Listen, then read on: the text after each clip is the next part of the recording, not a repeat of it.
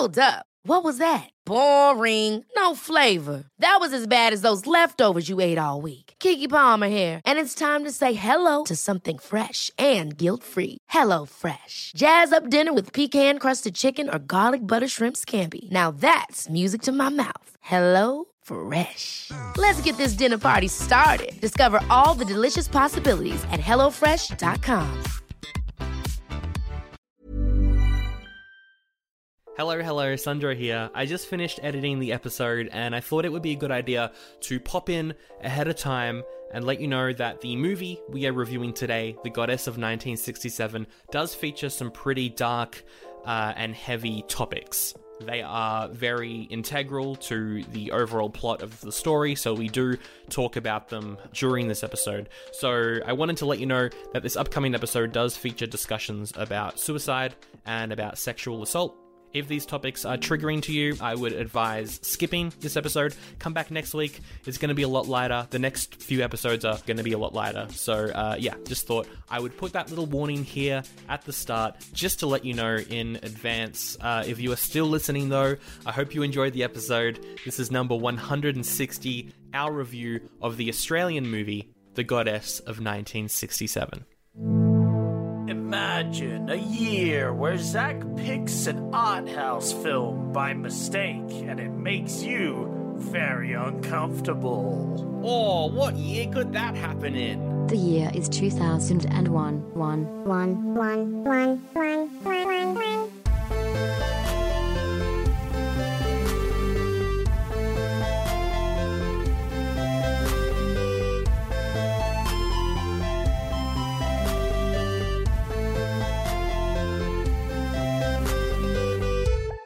Hello and welcome to Oldie But a Goodie, or should I say, good day and welcome. Oh, good day, mate. This is an Australian film we're putting on our Australian accents. We talk about movies from 2001 in the order they came out in. It's January, so you picked like not art house, I would say an artistic drama set in Australia, and therefore, because it is set in Australia, we are going to be doing nothing but Australian accents for the entire episode. My name is Sandro, and your name is... Zacky Tacker, right here at ya. Is that a reference to the fact that we call AC/DC Akka Daka? Sort of. It's just the thing that everyone says because Zach rhymes with attack. Yeah. I mean... yeah, absolutely, Yakadaka Zakataka. That's it, mate. And we're chatting about The Goddess of 1967. And you put ice in your beer, and I can tell from your face that you're regretting diluting that lovely pale ale. I was regretting saying Zakataka, actually. The beer's great. The beer is helping me deal with your bullshit and my bullshit. I don't have a drink today. I'm going with just water because this movie is quite a sober look at Australia, I feel. Sandro, you said you didn't have a drink, but water is a drink. Oh no, you've got me there. You fucking liar, mate. You caught me lying on the podcast. What's gonna happen now? We should probably explain what we're doing, how we do the show, what it's all about. Well, yeah, it's 2001. Order of movies were released. This came out this week back in 2001. Kinda. It's a festival movie, so it's complicated. We pick and choose our own release dates when we do festival movies. It's definitely it feels like a festival film. It feels like the only people who would really watch this are festival goers. Wow. That sounds like you didn't enjoy this movie. No. I'm just saying it's that sort of film. Yeah. It has that vibe. I actually quite enjoyed this movie. It made me feel things, which is not always a good thing, but it wasn't necessarily a bad thing. It made me very uncomfortable at times, which is what it was trying to do, you know? Yeah. And sometimes when we watch films, that's what we need them to do. Make us feel things. And that's why we watch films. This time, though, really wish she had just shot him, to be honest. Yeah. Spoilers ahoy. All the spoilers. Spoilers ahoy. For the movie Goddess of 1967. If you like art house films and festival films and stuff, This isn't art. We watched Wings of Desire and Yeelan last year. This is not art house. and I feel like it's on par, to be honest. Really? In a different manner. Yeah, but in a different way. It's you not know? really the sort of movie that you need to interpret, though, which is what I think a lot of art house films are. Yeah, but it's also... I don't know. I guess its message is kind of clear, but it's also... It's not something you need to interpret. The idea is that it's showing you a message and displaying what people are like in a more visceral manner than a regular film would have it. There's nothing here portrayed that isn't real. This is true. That's the thing. This is true. But yet, also, the movie had a very dreamlike look to it. Everything was very washed out. It took me a while to get used to it, actually. Because at first I was like, whoa, this is an interesting style. Almost artsy, you could say. Oh, perhaps the arts were involved? Because you see, movies are an art form, Sandro. Yes. And art can be interpreted anyway, and art doesn't necessarily need to be interpreted. You don't need to interpret the Statue of David. He just is there. Yeah, I thought this was really good, really cool. Never heard of it before. Kind of wish I had, because this was a really solid Australiana movie. It did. The thing is, every kind of like summary of this movie online that just kind of like lets you know what it's about, they all say that the main character is a young girl, whereas in the context of the movie, she's definitely older than what those things were saying.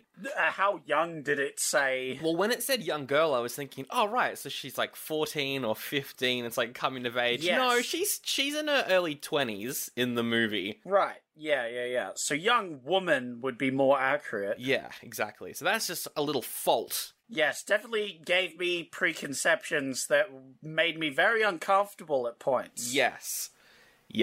But yeah, I think she's meant to be like 20 or something, so... Anyway... before we jump right into the movie, though, quick thing to plug. Over on our Patreon this week, for upwards of $5 a month, you can get 2 bonus episodes a month. The first one of this month is already out, Chud 2, Bud the Chud. Really fun. Horror comedy. He's our Bud, the Chud. He is our Bud. Bud the Chud. A great song. Bud the Chud. Hey, you know what? And I feel like that's the important thing we can take away from that, and we don't need to talk about the rest of the movie itself. Just that soundtrack was great. We've already talked about it at length, and you can hear that if you want, and we'll never talk about that movie ever again. Woof. But out on Wednesday is New York Ninja, our review of New York Ninja. That's going to be a fun one. And we could talk about that one again. We won't at the moment because we need you to go pay and listen to the episode. But we could talk about it. We could talk about that one a bit more. But let's get into this film that we're talking about today, Goddess of 1967. Zach, you chose it out of every other movie that came out this week in 2001. Do you want me to just go through these options, see if you like? Maybe you I should have chosen every that other one. movie, but how many movies were there? It was like 4? 4. Yeah, right. So weren't too many options, but what were my other ones? Protection. A mobster moves to a new town but can't escape his violent past. Yeah, the problem with that sort of film is when it's coming out in January, I know exactly what it's going to be like, you know? Yeah. It's like, I don't want to watch. There was Sugar and Spice, a dark comedy. Group of high school cheerleaders commit armed robbery when one of them needs money. That could have been funny. That could have been good. Things Behind the Sun. A young music journalist has dark memories. They are awakened when the journalist goes to interview a rock star. Probably would have been on par with this film for its, like, artsiness, I feel. Maybe. Or it could have just been bad. And you said before that all movies are art. I don't think this next movie is art. The Wedding Planner, a film about a wedding planner who falls in love with the groom. Look, popular movie, very popular rom-com, but I'm going to go out on a limb and say it's not art. Woof. Shots fired, but also touché, good sir. It is one of those popular 2001 movies, though. I think everyone knows about The Wedding Planner. Popular? We don't want to see popular stuff. We want to find the gems in the rough. That means we have to... We don't want to go to a museum and see the art. We want to get out there and dig the art up ourselves, you know? We want to find it in the caves. We're like explorers going into the wilderness and the caves to find the ancient cave paintings. And then stealing them and taking them and selling them for a profit. Correct, but also most of it is just shit smeared on a wall. Mostly it is. Yeah. Yes. It mostly is. But this time we found some cave paintings. And yes, there was shit smeared on this cave painting, but I think it was there on purpose to make you ponder and think about the human condition. Ew.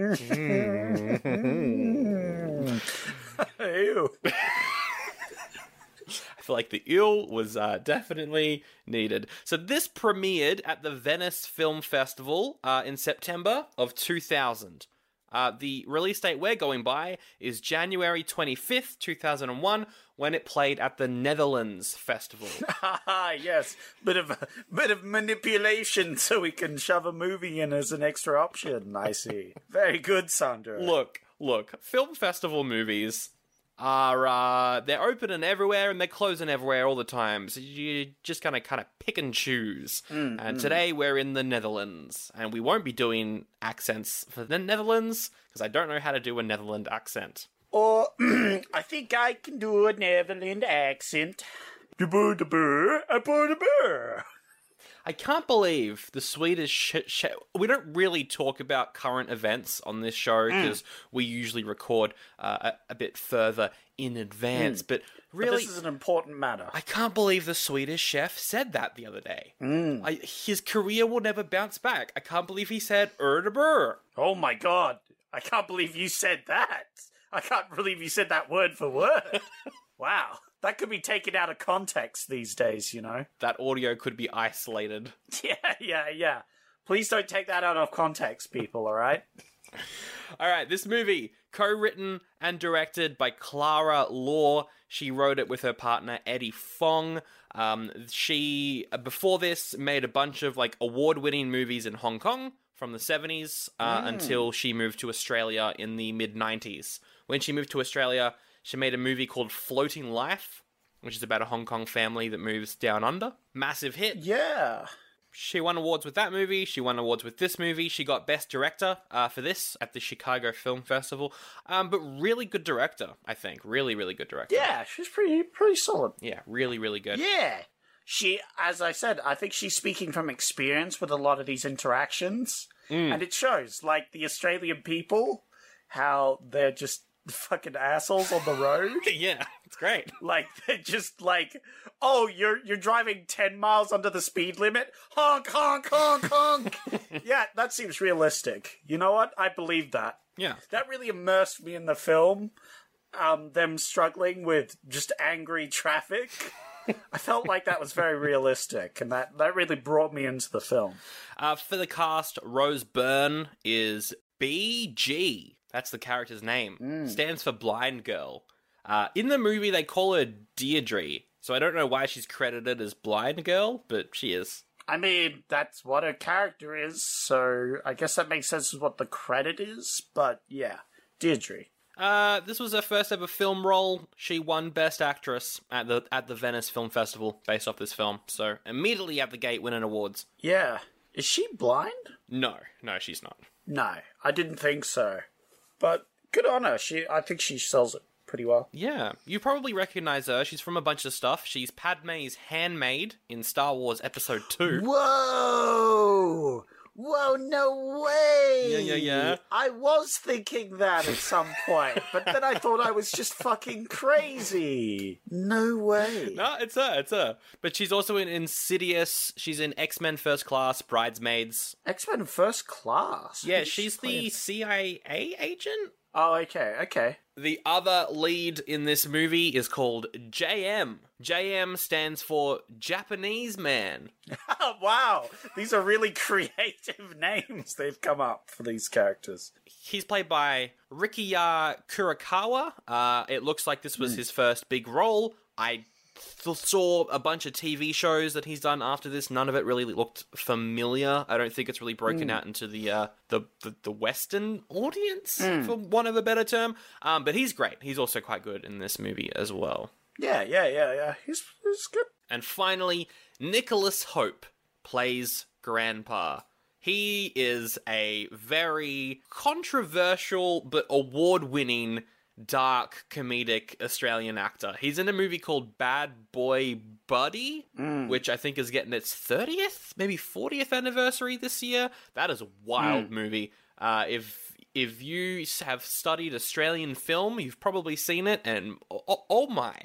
He's also in the live-action Scooby-Doo, and he's in the Evil Dead TV show as well, so he has broken out in Australia. He plays a real asshole in this movie. So you hate him from the get-go.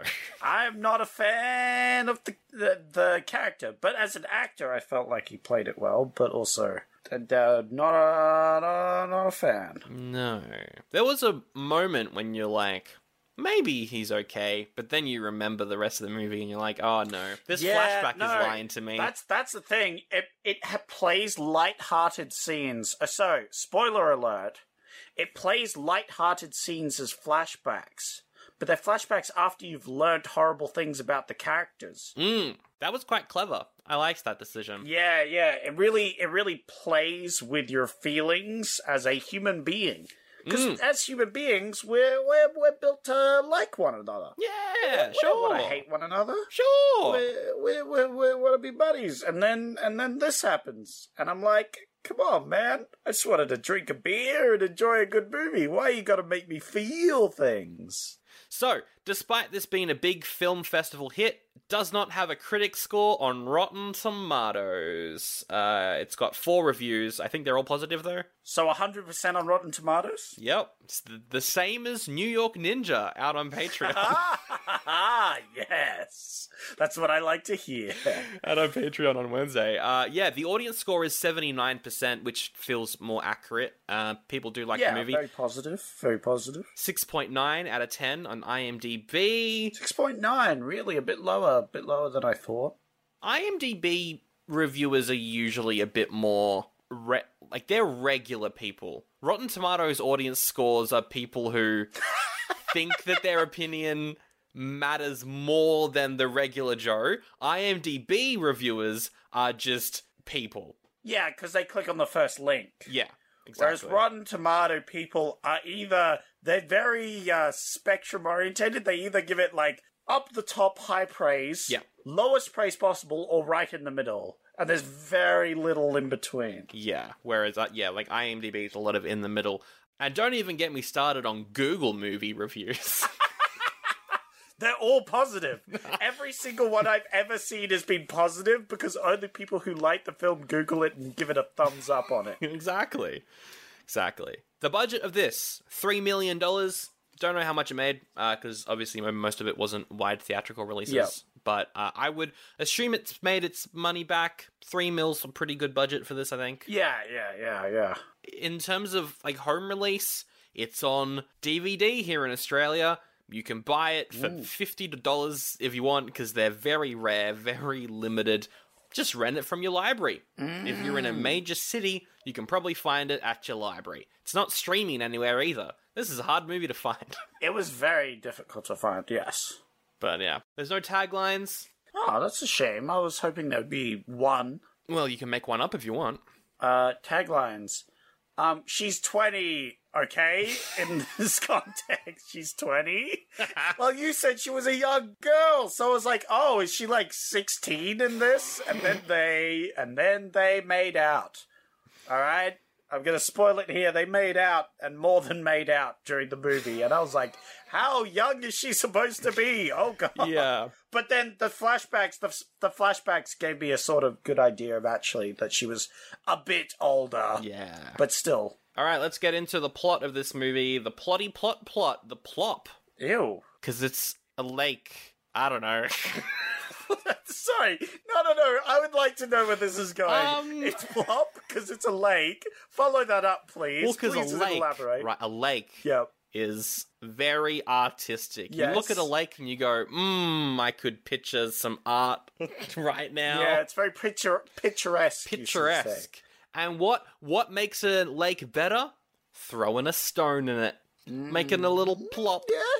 And you know what that is? The plop makes the lake better. The stone makes the lake better. What is the plop?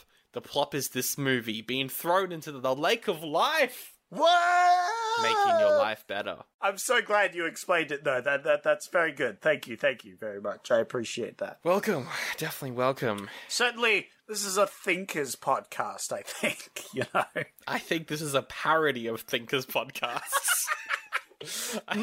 But you saying it's a parody of Thinkers podcast, is that not a thinking point? Oh, you are correct. Now we must ponder.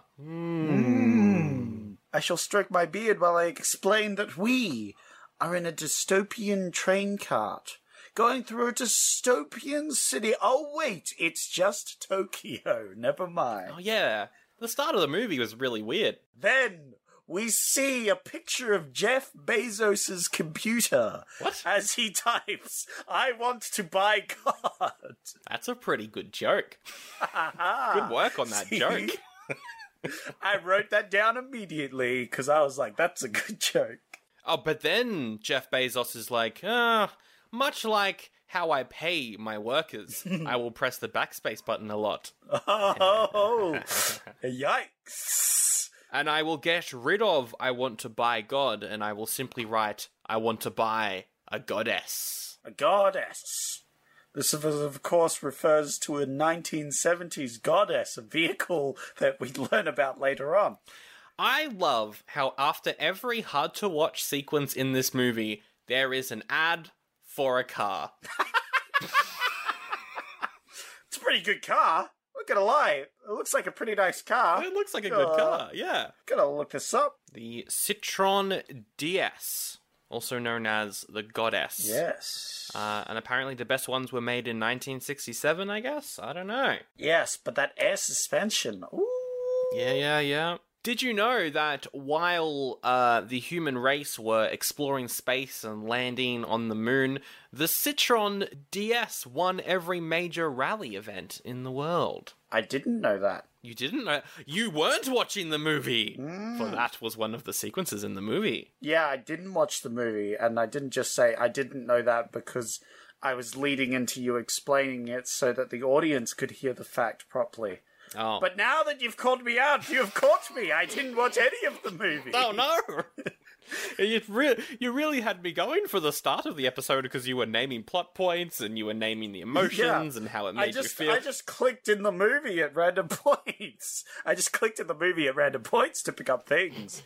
Anyway, we should continue on with the plot. We should. How does it start? Yeah, well, we see who's typing on the computer. It isn't Jeff Bezos who wants to buy God. It's actually an Asian man. An Asian man who lives a very simple life. He lives in a small apartment and he feeds his snakes.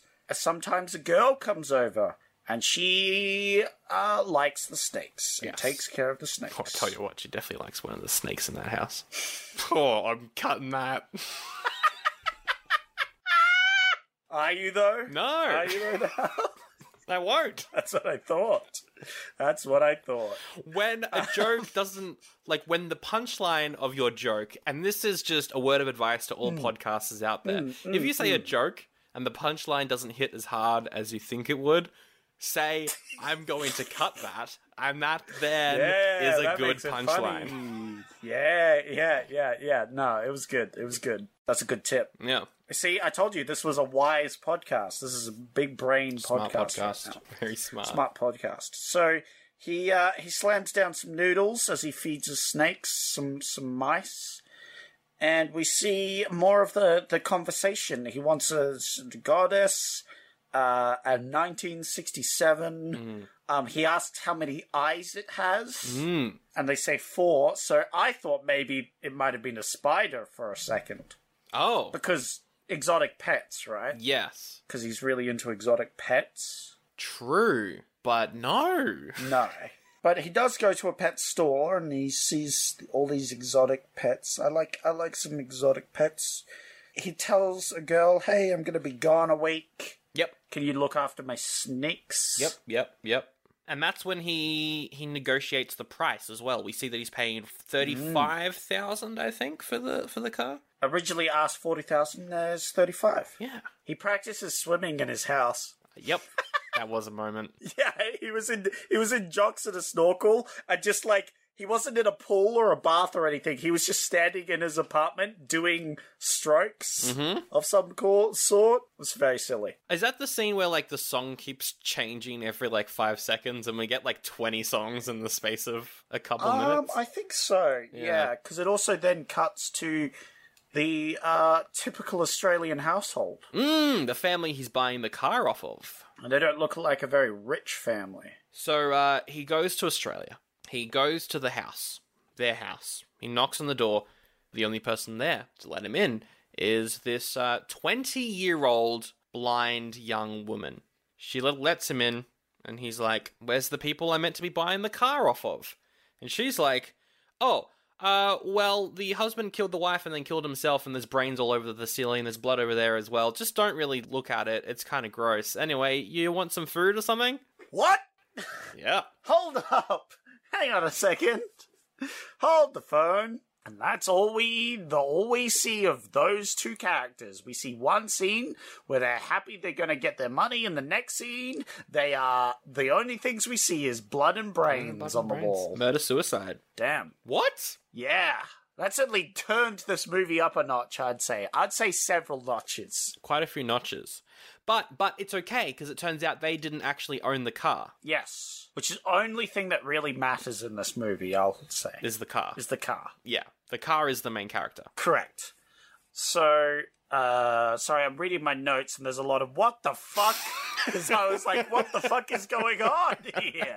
I was also like, what? Because at first I was like, did she kill them? Yeah. I thought she might have also killed them, but Yeah. I think it was just a double murder-suicide thing where they left a child. Like, damn, that's pretty dark. Yeah, because the blind girl, we'll call her that, because that's what she's credited as. The blind girl, she is also taking care of this quite young child as well, like 8-ish. Who then pours a drink on top of her head and giggles. Yep, so she's dealing with her parents' death pretty well. She seems fine. She's fine. Insane. She's so fine, we could probably just leave her at a gas station and tell her what number to call for the police. Yep. Which is what they do. And then the Asian guy is like, well, this has all been delightful. But can I see this car that I was, promised that I came all this way for? Yeah. She's like, sure. Let's go see this car. He gets in the car, he has a big cry. Yeah, they go to the garage, and she can't turn on the light because she doesn't know where the light is because she doesn't need it because she's blind. Whereas he's like, damn, I don't know where the light is. So he pulls out his lighter to sort of shine it on the car. He gets a good look. He's like, ooh. He hops in. Yep. He starts his bad boy up, and then the air suspension kicks in. And I thought for a second the car was actually flying. I thought that as well. And I was like, wait, is there sci-fi? Well, I thought that this movie would be quite... Like, that was a moment when I was like, oh, this is an arty movie. The car's gonna take off into space, and he's gonna be crying, and you're gonna be like, this is what he's feeling. But no, it's just air suspension. Yeah. No, but that's pretty cool still. Mate, It's yeah. still pretty cool.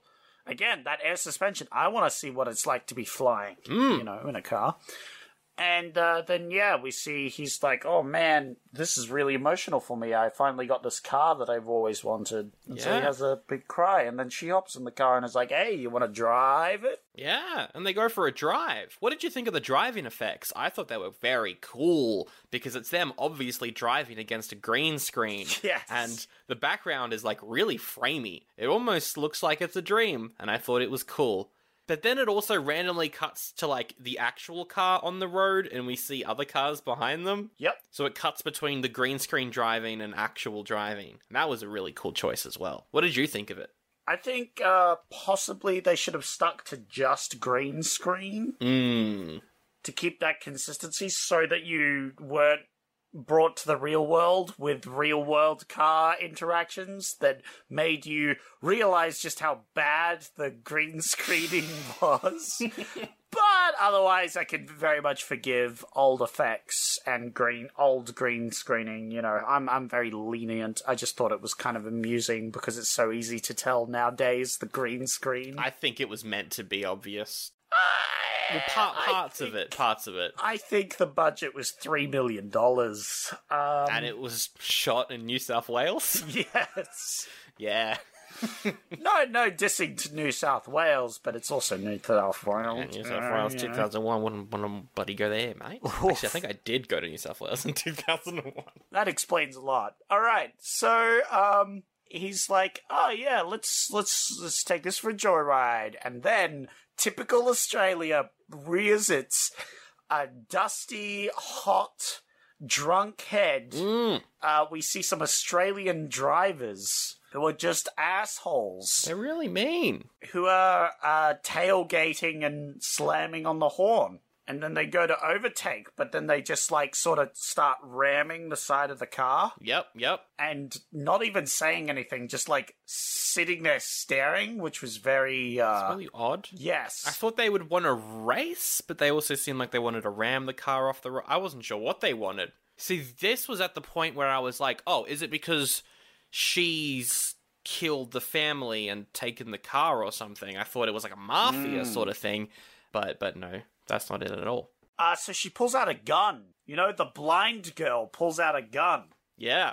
Little concerning, and then she fires at them, and they're like, holy shit, and they, they slam on the brakes. Yeah. And then they speed away. She's a good shot. And the next thing she says is, I really hate violence. That was funny. And the Japanese man's like, yeah, all right. And then she's like, oh, these are blanks. And you're like, oh, she's firing blanks. Is she, though? I don't know if I believe her, because she's obviously not firing blanks later in the movie. So she then says, hey, so this car, plot twist I know, didn't actually belong to that family, that couple that did the whole murder-suicide thing. It actually belongs to another man who lives in a mine out on the top of a hill. Let's go there. I'll come with you, and we can make you the legal owner of the car. And he's like, sounds like a good time to me. Yeah. How long's that going to take? What, 5 days? No way. It would be just an afternoon, just an overnight drive. And she's like, nah, 5 days. 5 days. And that is the road trip. We're on a road trip now. Road tripping. Now, unlike a regular road trip movie, where you would meet fun, wacky characters on the road, what this road trip movie does is every time you think they're about to, like, go to some crazy Australian town, or they're going to get in a bar fight with a bunch of bogans, no, instead of that happening, is every time you think that sort of wacky adventure is going to happen, they do a flashback and make you feel really bad. So then they have the first flashback, which is of, like, a circus, I think. It's like a touring circus, but for boxers. Yeah, so I wrote down the Australian Fight Club. Yeah, it is the Australian Fight Club. And there's this guy. He seems like a bogan, first off. I mean, he's walking around with, like, a long neck. Yeah. A long neck VB or something. He's an Australian bloke, all right? He's in his wife beater. Yep. With his long neck of VB, of nondescript beer, which is definitely not VB. He's wearing, like, beige shorts, which is the most Australian sort of shorts. Yeah. I love me some beige shorts. Oh, yeah. Crikey. Oh, dear. But yeah, no, he goes over to the car and is like, oh, that's a nice car. And she's like, oh, yeah. You wanna give it a whirl? Give it a whirl? Drive the car? Drivey. And he's like, oh, I'd love to, but I can't, cause my dad. And she's like, ugh. But then he comes back that night, and they do go for a drive, and she asks him, I need to go into the city, which is a 5-day drive. Will you take me? And he's like, we'll see. 5-day drive. She's been trying to do this for 3 years. This 5-day drive. Why is that interesting? I want you. Because the destination, what she's going to do, she's been trying to do for like 3-something years. She's been trying to do this for most of her young adult life. No.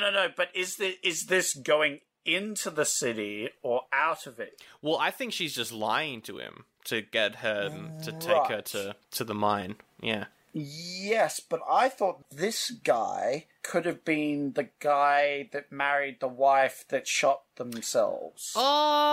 Yeah. Maybe. Makes you think, Sandro. You gotta think about it. It's 2 different actors, though, isn't it? Yeah, because he's meant to be the younger version, right? Yeah. But then why would she go and stay with him after the rest of the scene?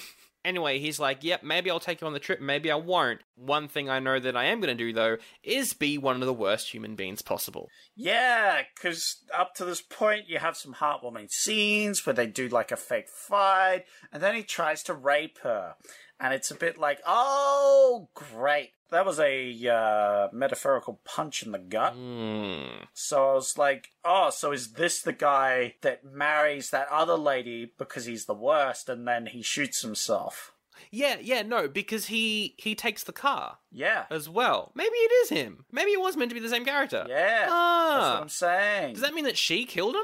And she just said it was a murder-suicide? Perhaps she did. Maybe, Sandro, it just has to make you think about it. Maybe this is an art house film, Sandro. Maybe you're thinking about this a lot and you're interpreting things. Maybe. Maybe it's an art house film. I think this is a blockbuster. Yeah, This is a summer blockbuster. Crowd-pleasing movie. Take your kids. I don't think it's a summer blockbuster, that's for sure.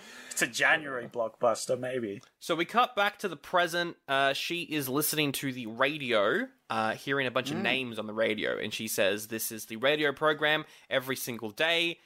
In Australia, we've got this radio program where an announcer just lists off everyone who died the previous day. What? This was a thing? Why? Because it's the only way that you could find out if someone died, was either this or like a newspaper. There wasn't Facebook or anything. You just listen to the radio. How would they find out that an old man died in a mine? Well, yeah, because she's specifically listening to hear one particular name. But you're right. I don't think it would take, especially years. Yeah, ages to find someone who died where that guy would die. Because he doesn't have any friends who would come and check. Yeah, I think he was in the middle of nowhere in a mine and no one had checked up on him in literal years, 10 years. I don't think his name would have been said on that radio for the next 20. Yeah. Even if he did get shot on that scene. Yeah. But yeah, we see some air suspension. We see some French engineering. Ooh la la. We also learned some other facts, but I wasn't watching the movie at the time, so I didn't learn them. Oh, that's right, because you didn't actually watch the movie. Yeah, no. I've been faking it up to this point and hoping I've been correct. Did you see the part where he sees there's a lizard on the road? A blue-tongue lizard. And he's like, oh, I've got to get me that lizard. And I was like, yeah, blue-tongue lizard. Yeah, and he pulls the car over, he goes down to go and pick up the lizard, but chomps right on his finger. Won't let go. Oh, no! Must have been a bog ice. Bog eye Chopped it down lizard. on his finger. And it's the funniest part of the movie, because we just get, 5 minutes of him waiting for this lizard to let go of his finger. Yeah. And she's like, oh, yeah, it could be a few minutes, could be an hour, could be a couple of days, And he's like, come on, mate. Come on. I'll be your friend. He's gotta go pee. Yes. He just stands peeing while he's holding a lizard on his finger. That was good. It's very funny. But yeah, little blue-eyed lizard, very harmless lizard, so it's very funny to watch him freak out because he thought he was going to die from this blue-tongue lizard. He calls home. He's got this very intricate telephone computer set up to call home in Tokyo. And he calls home, and as soon as he makes the call, he notices something's off.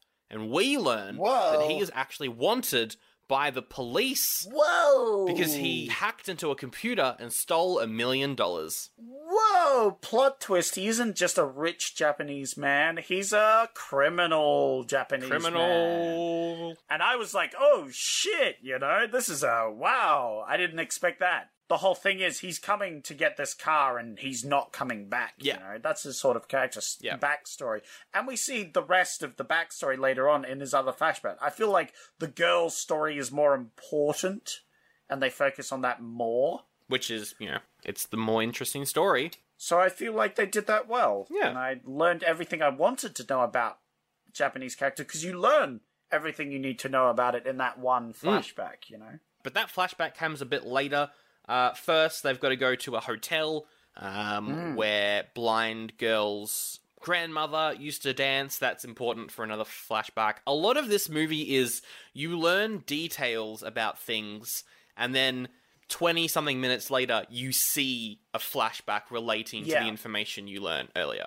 Hey, Sandro, I got a question for you, though. Can you tell me what a movie's like? Oh, I didn't write the quote down. I can tell you what a movie's like. It's people laughing and kissing and fucking each other in the dark. That is what a movie is like. So, for all of you movie enthusiasts tuning in, that's what a movie is. A movie is just people laughing and kissing and fucking each other in the dark. And I thought that was rather amusing for a movie to say. That was pretty funny. Especially for an art house movie to say. Yeah. People in the audience, stop snogging each other for 2 seconds to laugh at this joke that the movie's No. made. Excuse me. This is a festival movie. The audience aren't snogging. They are Frenching. Yes, or doing drugs. Or doing cocaine. Yeah, sorry. The dignified man's drugs, cocaine. Exactly. So they go to this bar where they ask about Esther. The grandmother. And then some asshole named Sam is like, oh yeah, there was like 3 here and I fucked all of them. That's the most Australian. It's just this old guy sitting in the corner with like a jug of beer. And he's like, oh yeah, back in my day, there were a bunch of Esthers and I screwed them all. Yeah, I was like, fucking hell. Just making everyone uncomfortable. Yeah, I liked the hotel, though. It was really well designed because, I don't know if you noticed, but almost every scene in the hotel was kind of split in half, and one half of the screen would be one color, and the other half of the screen would be the other color, and then you'd have like the characters in the middle. I don't know if it was on purpose, but it looked cool. Probably was on purpose, I feel. Maybe. I don't know.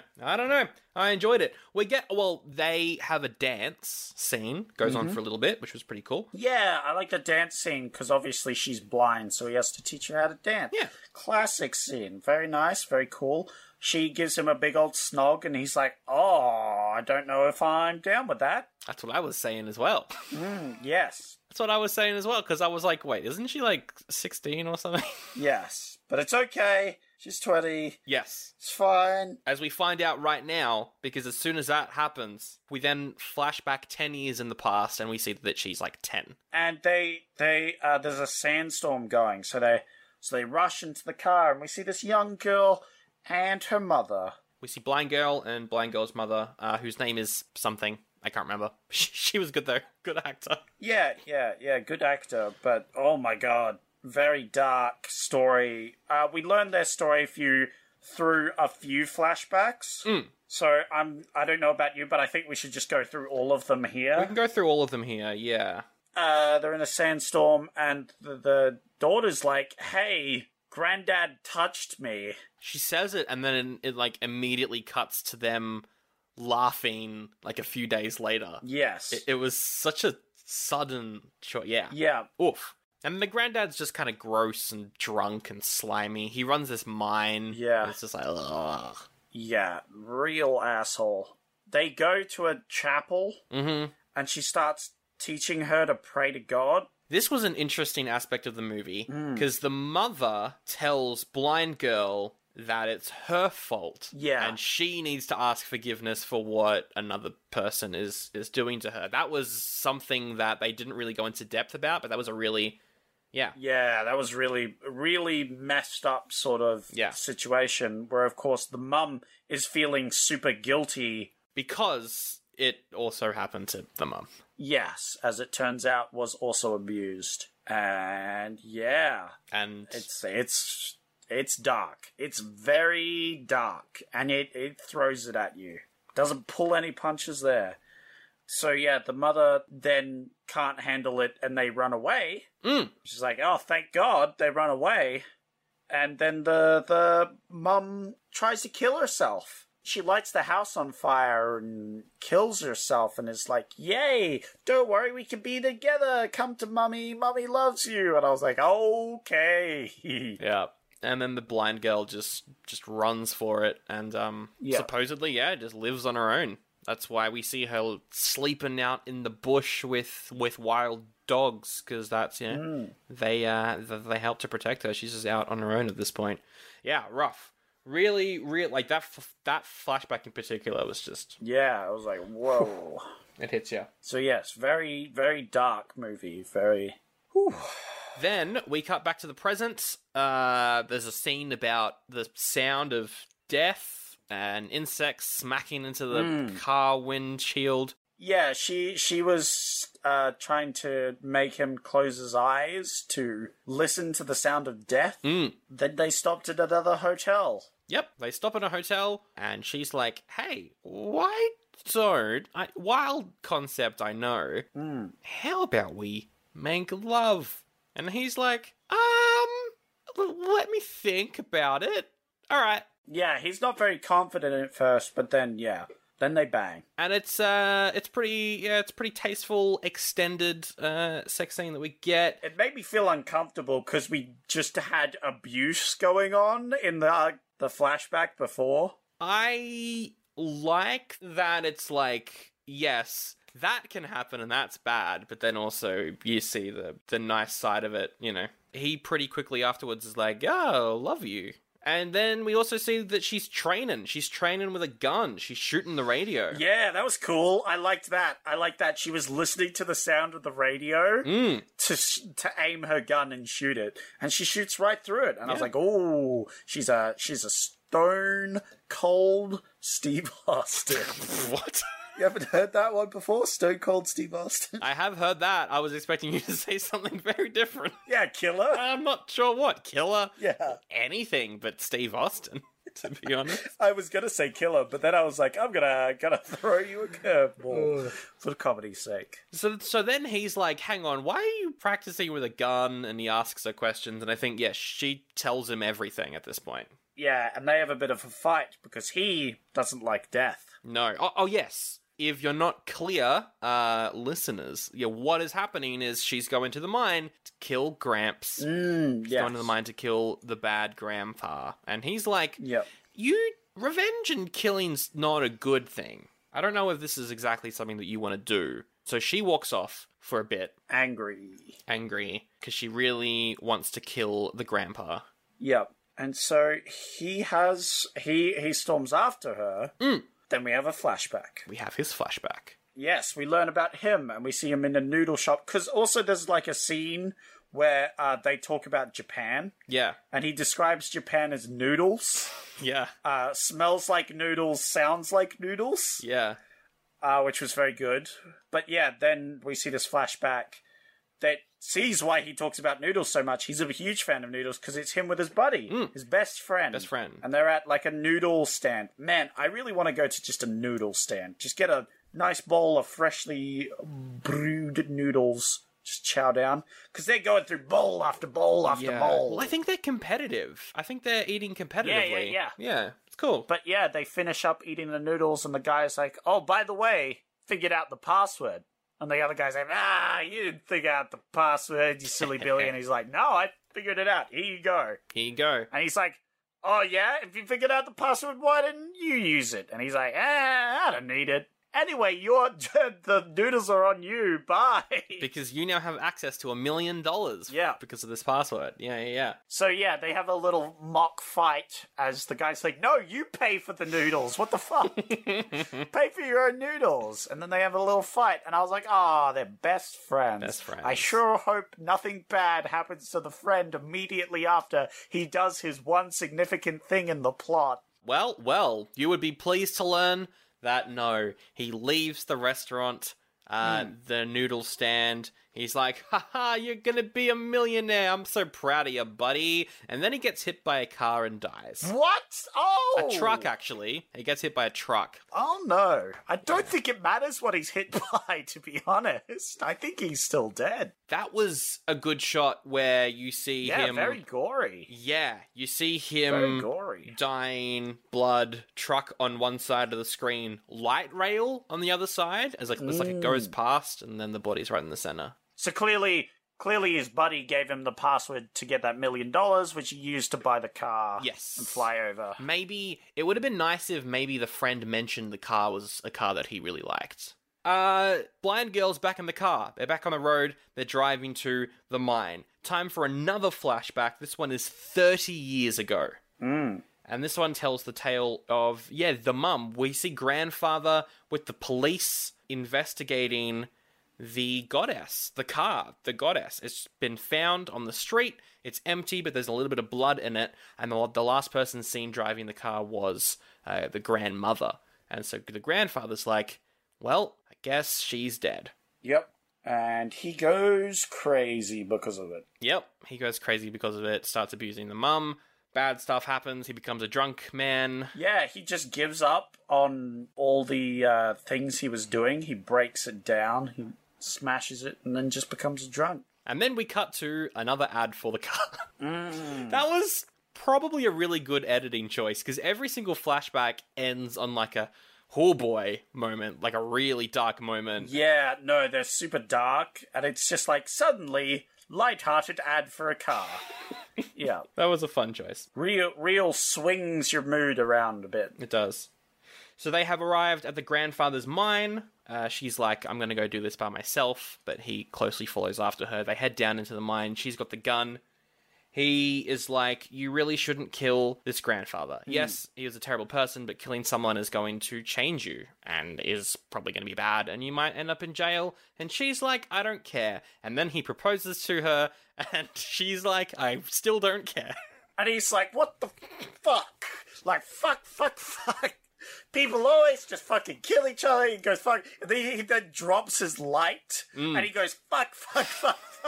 Very funny. That was good. I don't know if that was meant to be funny, but I'm glad that you got humor out of it. Oh, I found that very funny for some reason. I don't know why. And then she goes into the mine. She's like, he's here. I know he's here. Yep. She finds him. Yep. And she asks him why. Why did he do all these things? And he's like, oh, hey, you're here. Hey, Esmer's gonna be here soon. And then your mother's gonna be here. And we're all gonna be here. And we're gonna be one happy family. Let's go get some wine to celebrate. And it's like, oh, he's just fucking crazy now. He's lost it. I mean, he's been down in a mine by himself for 10 years, so... 10 years, yeah. He's completely lost it. Yep. And she puts the gun to the back of his head, but doesn't pull the trigger. And she goes up to the Japanese guy, and he's like, yeah, that's right. You've learnt your lesson. The cycle of hatred is done. Let's get out of here. And they drive off into the sunset to live happily ever after here in Australia. They move to Melbourne. Yep. And then Border Patrol from Japan comes over and takes him away. Oh, no. And then she didn't go to school, so she can't get a job. So she just becomes the first blind police officer, able to use a gun on any ne'er-do-wells that dare to make any sound. Hell yeah. She's the only police officer you can say that isn't racist because she doesn't see colour. Because she doesn't see anything. Hey, whoa. What do you mean the only police officer? The Australian cops actually aren't too... I mean, they're not great, but they're not too bad here. Yeah, at least they're not American cops. Good lord. And that is the end of The Goddess of 1967. It ends with some cool music. The music for the whole film is great, but the credit song in particular was really cool. Yeah. And that is the end of the movie. What are you going to rate it out of our binary rating system of oldie, goodie, or some random award that we make up every now and then? Anything in between. Yeah, well, that's the thing, because we have a binary system. I'd like to put this middle ground, but we have no middle ground. We don't have a middle ground. Because it made me feel things, not necessarily good things, and that's the point of the movie. Yeah. But I don't know if I want that, but also watching the movie was enjoyable, and it was an experience. It was a little long, but I feel like that was the point. But all art house movies are too fucking long. Wow. So that's fair. Oof. So I'm gonna say, after all that little preamble, I'll probably give it a goodie. Yes. Probably give it a goodie, but it's in the context of I would suggest this to a friend only if they were really into art house movies. Oh, neither of us have many friends to recommend this movie to.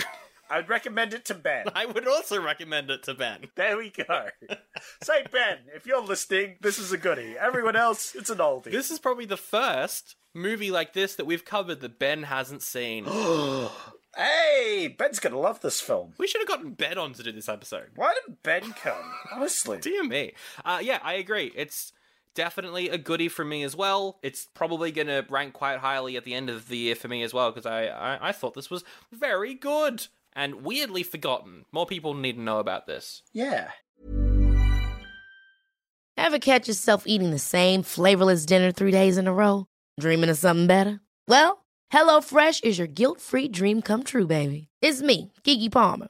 Let's wake up those taste buds with hot, juicy pecan-crusted chicken or garlic butter shrimp scampi. Hello Fresh. Stop dreaming of all the delicious possibilities and dig in at HelloFresh.com. Let's get this dinner party started.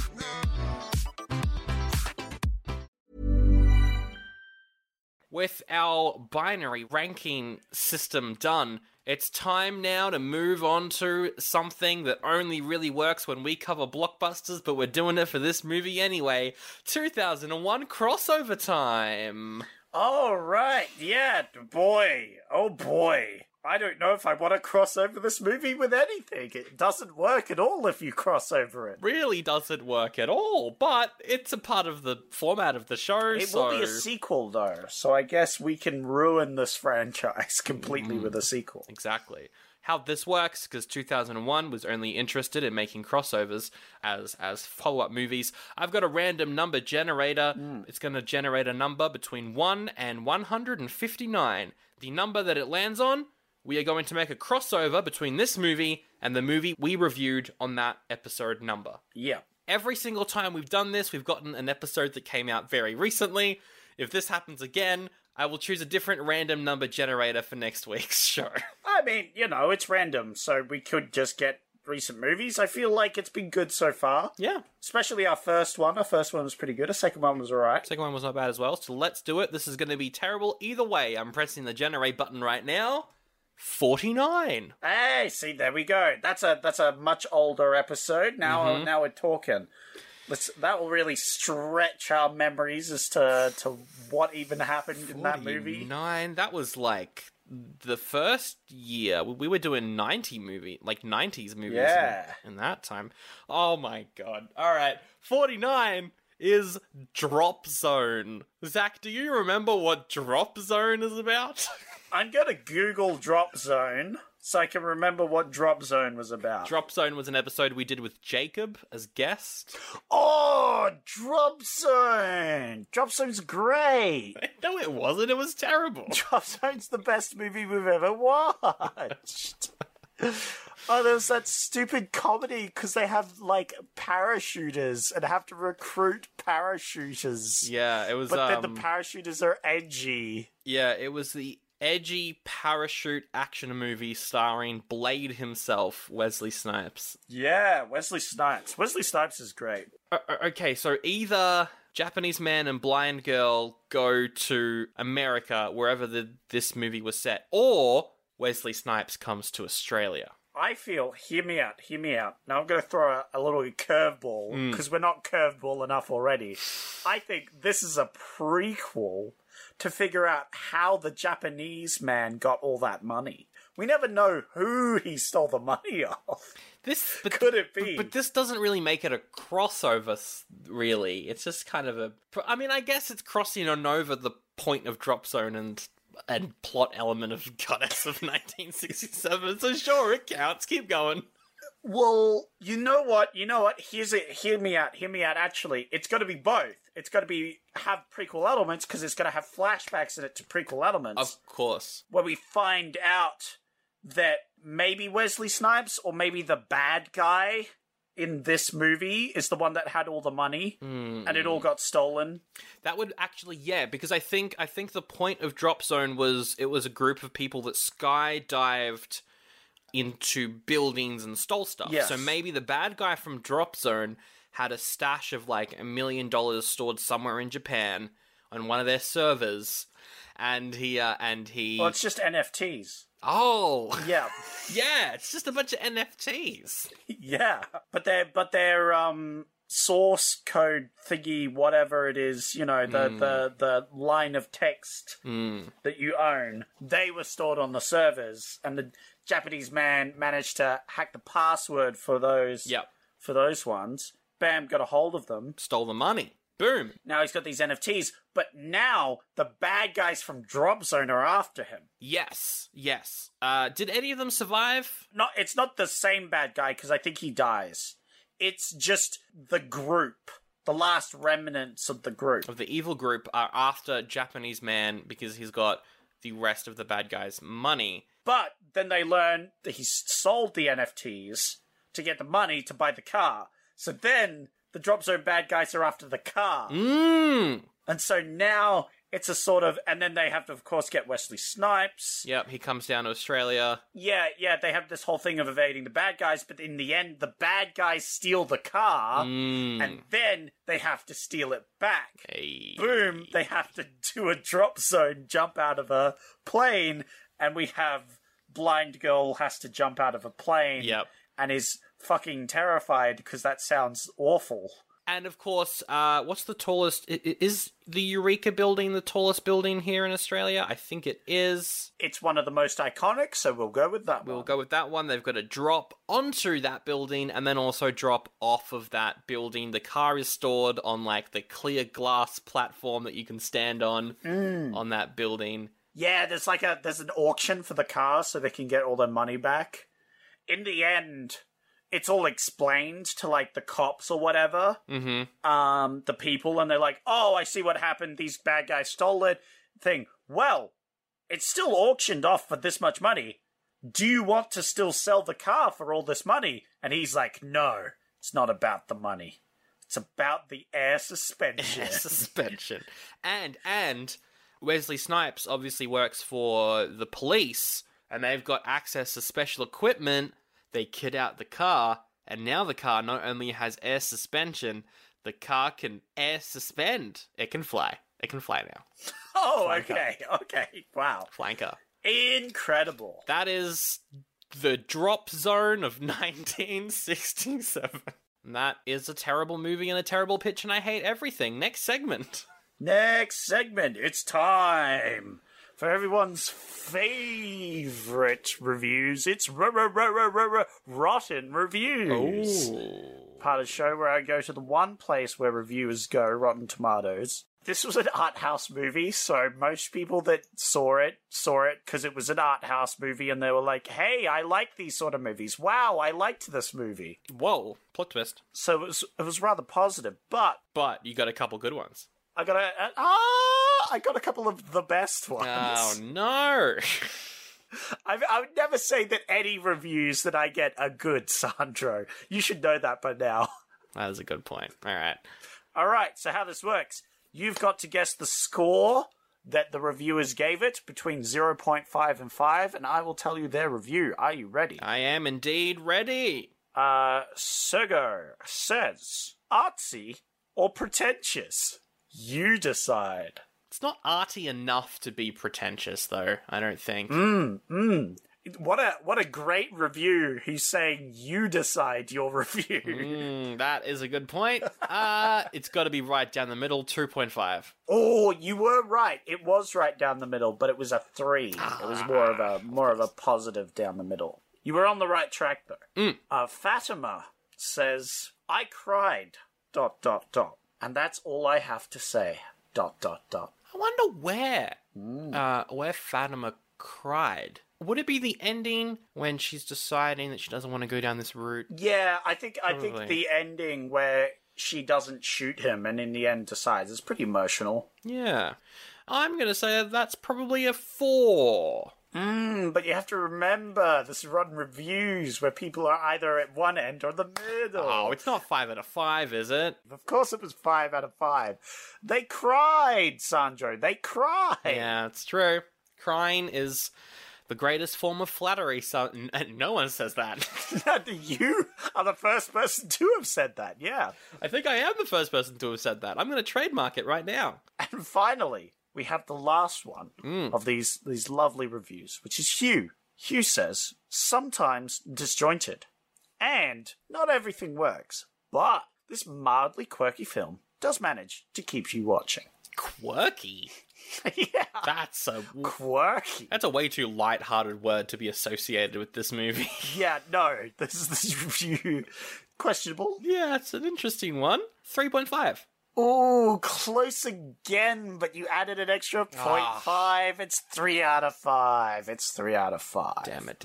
I got none of they those. were the only reviews that mattered. And I got none of those correct. You know what I just realized? What did you realize? I didn't write any quotes down from this movie to bring back. Oh, yeah, there was one thing I was going to suggest you bring it back, but I've forgotten it. Yeah, I didn't really write down any quotes. Aside from one, which is my favorite quote of the year, but I don't really want to bring it back. Maybe I'll just bring back the concept of art. Maybe you should bring back a sploosh. What did you call it? A plop. A plop. Yeah, you should bring back plop.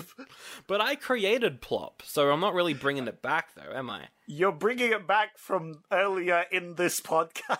I'll just write down plop in my bringing it back notes. Plop. I'm bringing it back. Bringing it back. And that is the end of the episode right there. Thank you so much for listening. We apologize for making fun of people that like art movies. I don't. Sandro speaks for himself. But also, I kind of like these artsy movies as well. Yeah. They're pretty good. But I also thoroughly enjoy making fun of pretentious people. So, you know. But if you do like the show and you want to stay in contact, there's new episodes every week, and you can hear that on whatever podcast app you listen to the show on. But you can also keep up to date on Instagram at Oldie But a Goodie Pod, my Instagram at SANDROFALCE. Your Instagram is Zach Fordhams, I think. Mm-hmm. And you sometimes post there. By sometimes, I mean never, but maybe soon. Who knows? Who knows? We're on Facebook. You can also rate the show on Apple Podcasts or Spotify. That helps get it out in front of new people. You can subscribe on YouTube. And you can subscribe on patreon.com/oldiebutagoodiepod. Get that episode of Chud 2 Bud the Chud. Get that episode of New York Ninja. Hear us review every single Police Academy movie for some reason because all our Patreons really hate us. Yikes. And all the other stuff and things over there, they help keep the show alive. So we are eternally grateful to the people over on Patreon. And that is everything I have to plug, I think. All right then, Sandro. You know what that means. No. Well, you should. We've done how many episodes? More than 159, I would say. You should know that at the end of the episode, you have to pick the next movie. Oh, yay! Yeah! So we got a few options for this week. Head Over Heels. A woman and her 4 model friends see a man living across from them kill someone. But it's also a rom-com, so they probably fall in love. That sounds bad. I passed that. I like the name, though. Head Over Heels, because it's just like they cut off his head. Oh, cut off the head. Yeah, that's a good pun. Yeah, head over heel. Ha ha! That is a good pun. Yikes. The Invisible Circus. Ooh. A teenage girl travels to Paris in the 1970s, trying to find out about her sister's suicide. Ooh. It stars Cameron Diaz. Oh, yeah? And Doctor Who wannabe, Christopher Eccleston. Oh, well, he does. Yeah, he would become the Doctor in a couple years. Sounds sad, though, and we just did something sad. Correct. $1 Million Hotel. Ooh, that doesn't sound sad, because money. Yeah, a whodunit set in a rundown hotel with a bunch of mentally ill people. Oh, no! It's also directed by the guy who did Wings of Desire. That was an arty film. Yes, so this is probably very arty and sad. Valentine! Ooh. A slasher movie about a group of women who are stalked by a killer wearing a Cupid mask. That movie has the least amount of identity out of all the other options, and purely based off that, it doesn't sound sad, and therefore, Oh, no. do I pick a Valentine-themed slasher? It's 2001. Slasher movies were bad in 2001. Yeah, it's gonna be real bad. All the good ones were long gone. I'll pick Valentine, I guess. Killer wearing a Cupid mask? Sure. Or a 2001 slasher. This is gonna be rough. This is gonna be bad. So next week, is this the last movie of January, or have we got one more? I think we're in February at this point. All right. Wait, when did Valentine come out? Let me just double check. Came out February 2nd? It depends how bad this movie is. We'll decide. I feel like we can decide on the day whether it was a true January movie. We'll see next week for Valentine. We'll wrap it up right now with the best quote from Goddess of 1967. Mine is a quote I forgot to mention, where Blind Girl asks Japanese men, both their legal names, what is it like living in Tokyo? And he says, living in Tokyo is like living in Mars. Not the planet, the chocolate bar. And I don't know what that means. Mine is, of course, the one I mentioned earlier, which is describing what a movie is like. Oh, yes. Which, of course, it's people laughing, kissing, and fucking each other in the dark. Now that sounds like a real plop. Oh.